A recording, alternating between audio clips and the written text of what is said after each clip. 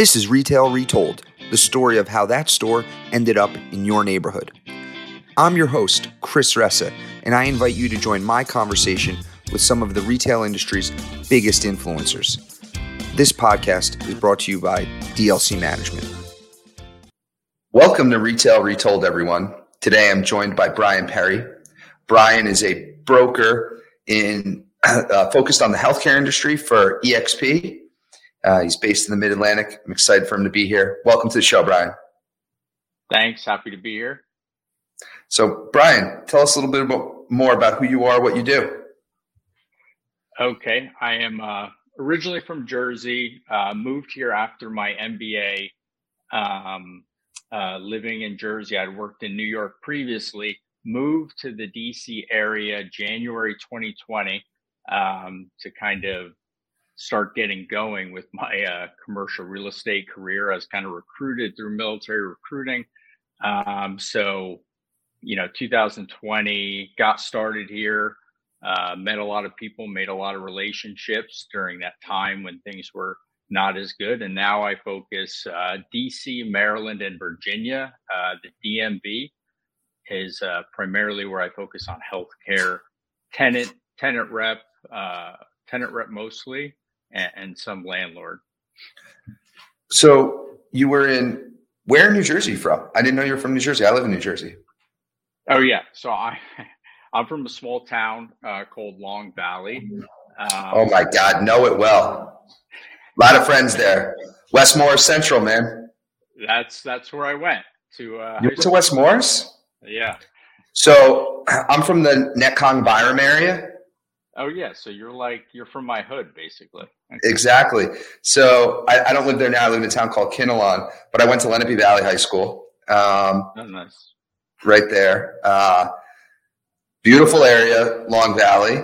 It's been booming, actually. It's been growing pretty significantly over the last few years. A lot of people have been moving out there and working out east. For those who don't know, Long Valley is pretty country area.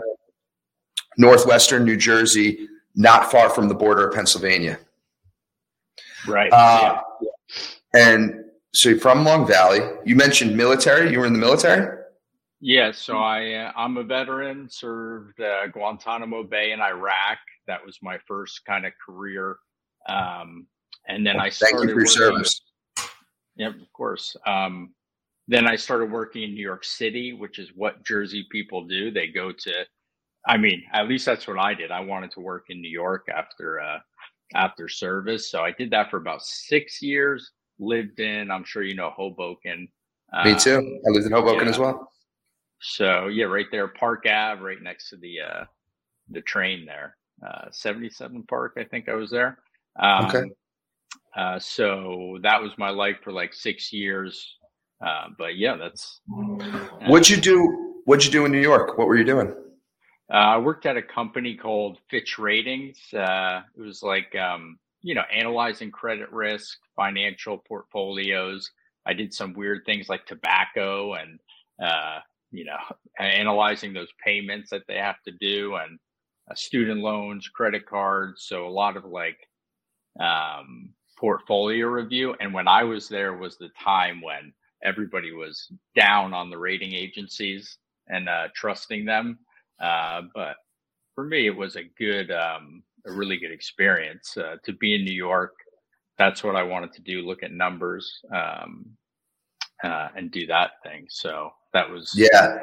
I think the rating agencies came really highlighted to the general public on challenges through the movie Too Big to Fail. Did you see the movie? Yeah, of course. Yeah.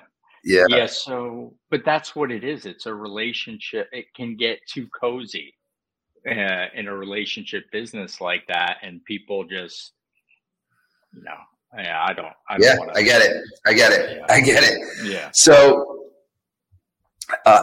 if you haven't seen Too Big to Fail, it's a really entertaining way to talk about the great financial crisis. You should go see it, everybody. Right. How do you end up in the DMV and in commercial real estate? Yeah, because I didn't have a background in that. The most I knew was my mom did residential, which is not commercial.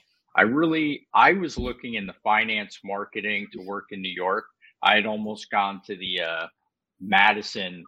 I ended up going to Boston College for my MBA, but I almost was going to go into brand management because I like marketing, and I got accepted into the Madison, Wisconsin MBA brand management, and they really are pretty selective, but I didn't want to go to the Midwest being a Jersey guy.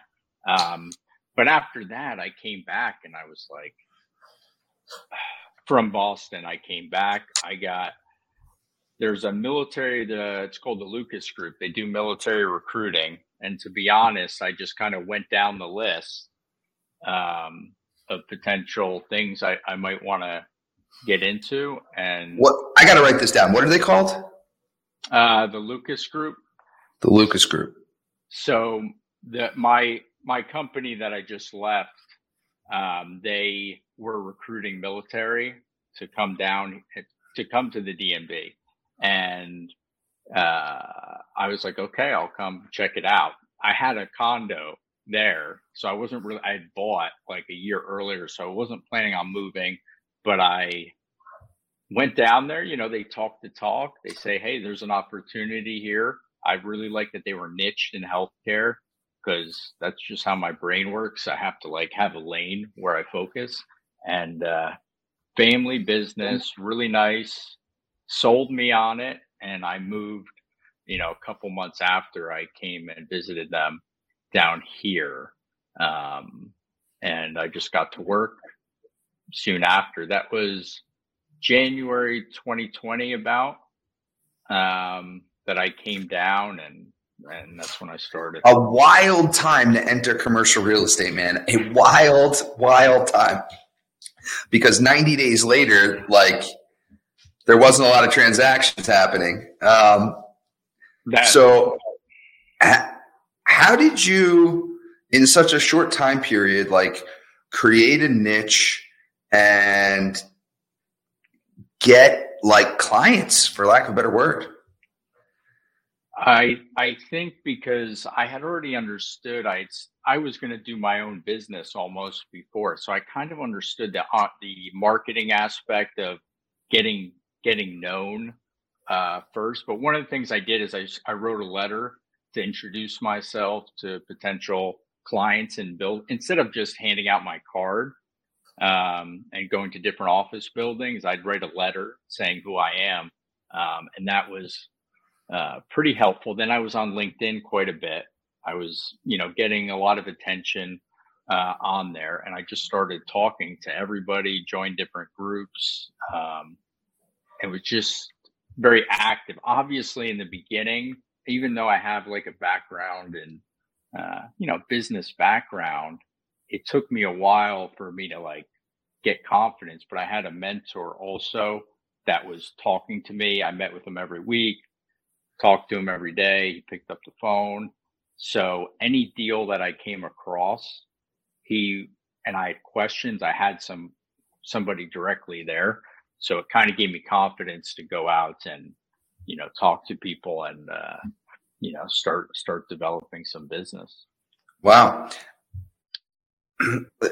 You have a story about a plastic surgeon in McLean, Virginia. But before we go there and how that plastic surgeon ended up there, an interesting story because it's an owner-operator. They own the building, which I'm excited about. But Before we get into that, tell me what you think about what's going on in healthcare real estate today from your vantage point, and you can bring me down what's going on more specifically just in the DMV and healthcare real estate. What's the market like? What are you seeing out there? What's going on? So specifically in the DMV and in the markets, because I do some in Maryland and DC, not a lot of people are going directly to DC right now. It's over the past year, I'm getting asked a lot more of things that are just in the suburbs, Arlington, Falls Church, Tysons, McLean. This is where people want to be, on the fringe, not quite in DC. I mean, obviously, I hope that changes. But everybody wants to be around where the population is growing. a renewal I'm doing now is somebody who has partnered with somebody, but now they want to have their own office. So there's always business people even looking to start their own office, or But so why are you seeing this push to the burbs versus in DC, in your opinion? well, the development that's going on is not in DC. So people see Crystal City in Arlington because Amazon's going there, and they're like 8 million square feet. So all the developers are multifamily, everything. It's going to be like a huge new development there. So that's Sure. attracting people to that area. Tyson's, where I am, is a lot of business district, but the population's growing a lot. They're building income growth. So there's opportunity. So those are growing. So put simply, your opinion, the suburbs are growing. People are coming out of the city, or even if DC is growing, people are seeing the opportunity in the burbs, and that's where they're looking to locate businesses.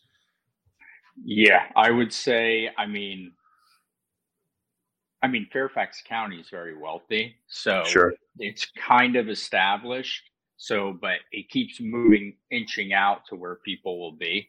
But even like a Falls Church, which is right near where I am, they're doing a ton of development too. So they're trying to, so those are predominantly, 15 miles and into DC are usually where people are looking. And anything else about the market that you're finding interesting right now? Some of the things that you're seeing out there that are pretty consistent about what's going on as it relates to the healthcare real estate in the DMV market? I think, we're also seeing, just in DC in general, they're finally put something out there about having the government workers kind of come back to downtown. They've been gone since the pandemic. So if they go back to pre-pandemic levels of telework, then all that retail, all that activity will, I think, start back up again. And that might be where I have more people saying, hey, I want to go to DC, because these multifamily, these complexes, they have retail on the bottom, and healthcare loves to go, kind of right underneath, like a dental or a spa, something like that. So I think that will. And the other market here that's huge is life science in Rockville. So Maryland, just because they have the potential employees here, it's, that's like a major hub for the life science. Are you anything else about like healthcare specifically that you're noticing and how they're thinking about real estate, the healthcare industry? In general, retail, they want to be in the mixed use developments, and healthcare will go on like the second floor usually. That's where they'll put healthcare. They've been willing to pay more in rent than in the past. Fee for service, the spas, plastic surgery, dermatology. I see a lot of that growing. Got it. Well, what's the name of the plastic surgeon in McLean? Congressional Plastic Surgery. Okay. So walk us through, how did Congressional Plastic Surgery end up in McLean? So actually they were existing in McLean already. Okay. I had done my normal canvassing and cold to get an appointment with him. And so we ended up, bring the Rainmaker with me to the meeting. So just real quick, why did you call on this specific tenant? Was there a reason? Did you notice something, like he was in a bad area of McLean? What was the reason? No, he was actually, I was targeting plastic surgeons on my reach outs, and he was the former president of where I was at. He was actually the leasing person for that building, so he could talk the talk about that. And I think I reached out to the society, the local society for plastic surgeons here. But he was willing to take a meeting. I did not think he already had like 7 years left on his lease that I found out. So I'm like, okay. He's not going to be ready to do something. He's not going to be ready to do something. But after talking to him, convincing him to kind of, work with us, and I worked with him for at least a year, maybe a year and a half. Yeah, like a pretty long time. And one of the first things we did, I was like, okay, well, let's keep in touch. And so we ended up keeping in touch. And he's like, hey, can you look at off market for off market opportunities? And here, that's a bit more difficult. Difficult everywhere. So I did find one opportunity for him that was nearby, but everybody sells for a price, and our valuation, everything was like double. He's like, well, yeah, I'll sell for 11 million for a $6 million building. I'm like, okay. And then I looked at auction, and we actually were in a bidding for, it was a bank location in McLean, which was pretty nice. It was like on auction.com. What is it? The 10X or 10X? Yeah. 10X on 10X. Okay. So on 10X, I believe that's where I kind of found it. So we had gotten to the second round where you're on 10X. Okay. We got to the second round. We put the bid in. I didn't feel like he was so locked into it for whatever reason. I was like, you got the parking. It's about 3,000 square feet. And for a surgery center, I was like, this would be good. You have it. It's near your previous office. It was like a good location.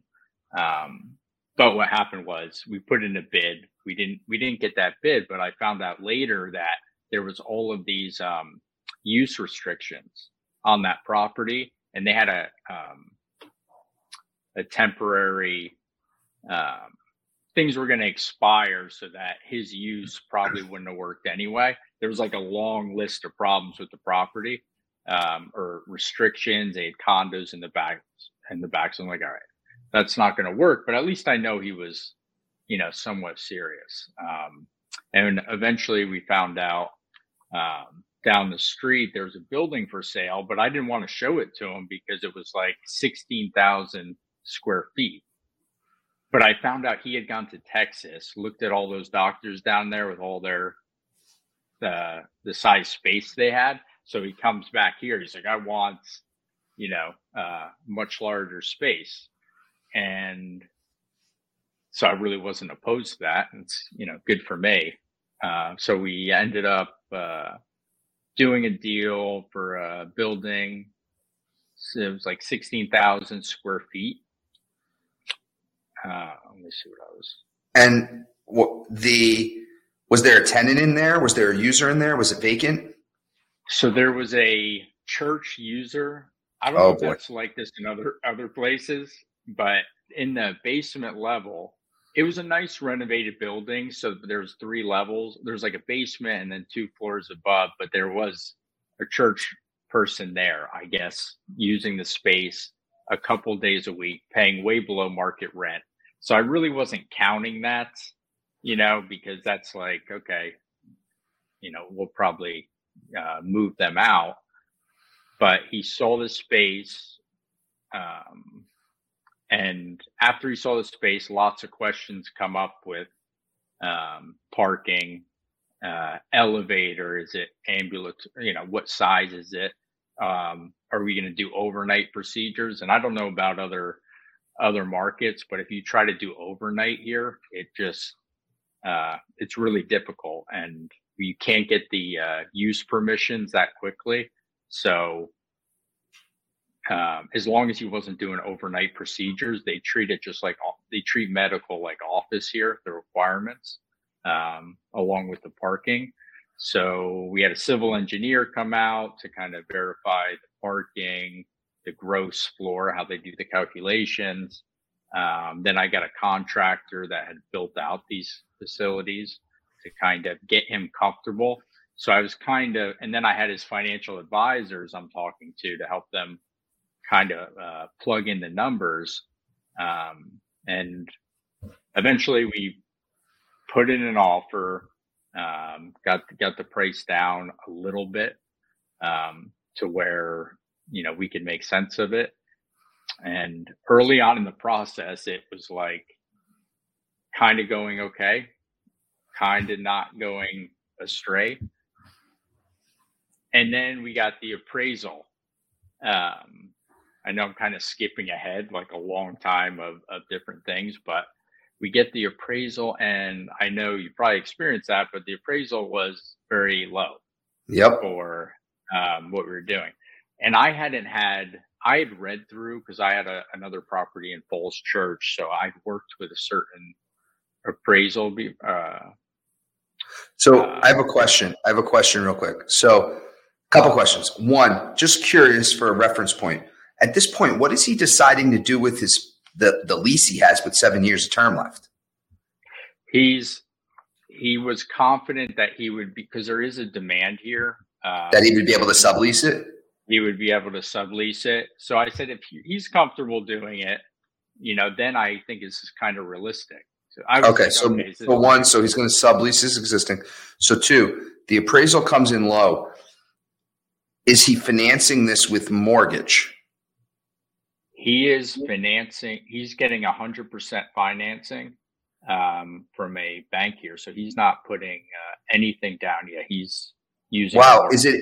But so then it's not a mortgage. It must be like a business loan.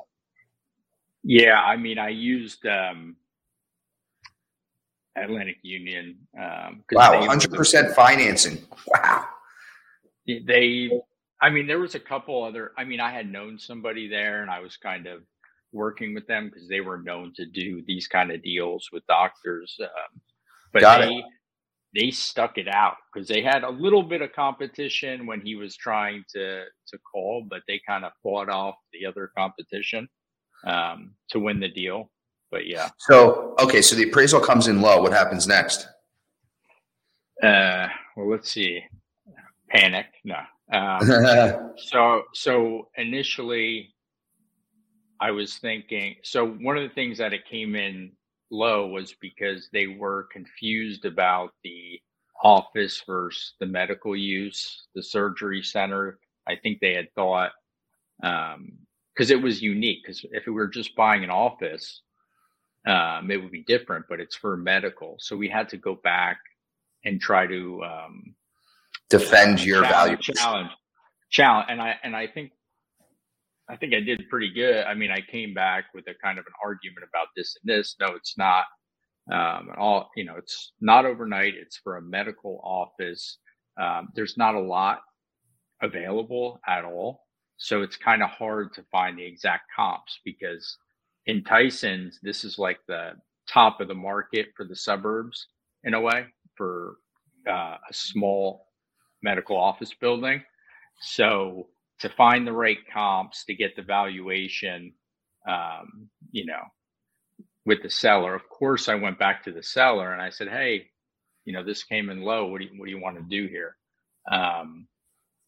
And they said, because we're not going to pay below appraisal, because he's also got $1 million in the build out.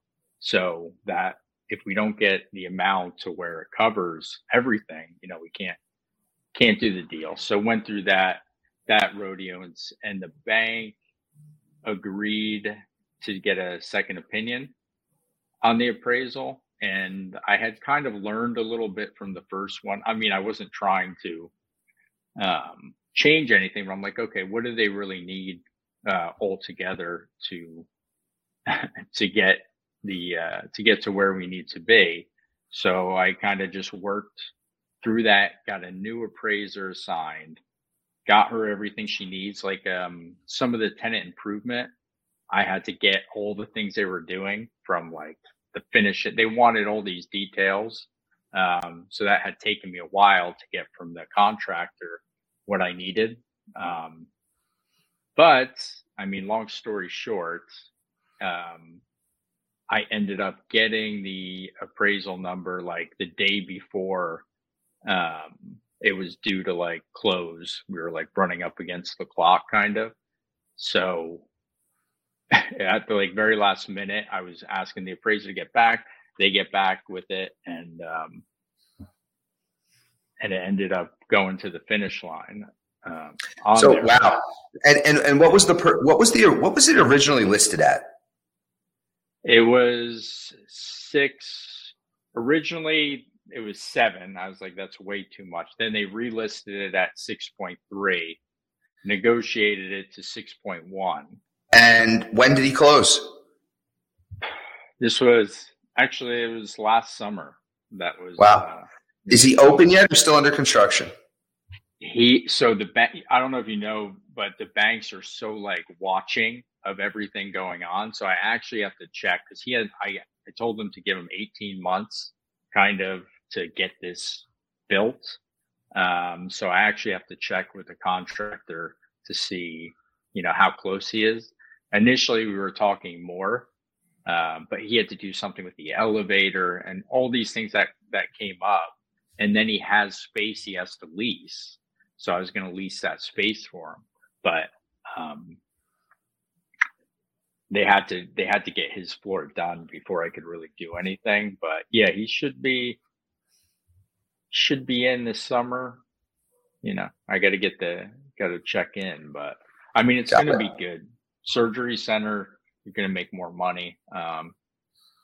It cost a lot to go to the hospital, to get time in the hospital. So that's what kind of drives them to have their own space where they can do their procedures and not pay the fee they have to pay at the hospital. Oh, is that how it works? The hospital charges him a fee. Yeah. Oh, I didn't know that's how it worked. Yeah, they charge. That's driving them to want to own and then run it out of their facility. Some plastic surgeons kind of get ahead because they want to do it like just after residency, but they need to work for a little bit before they're going to get this big healthcare loan to open up their own facility. So actually, there's a few people I got to talk to about that.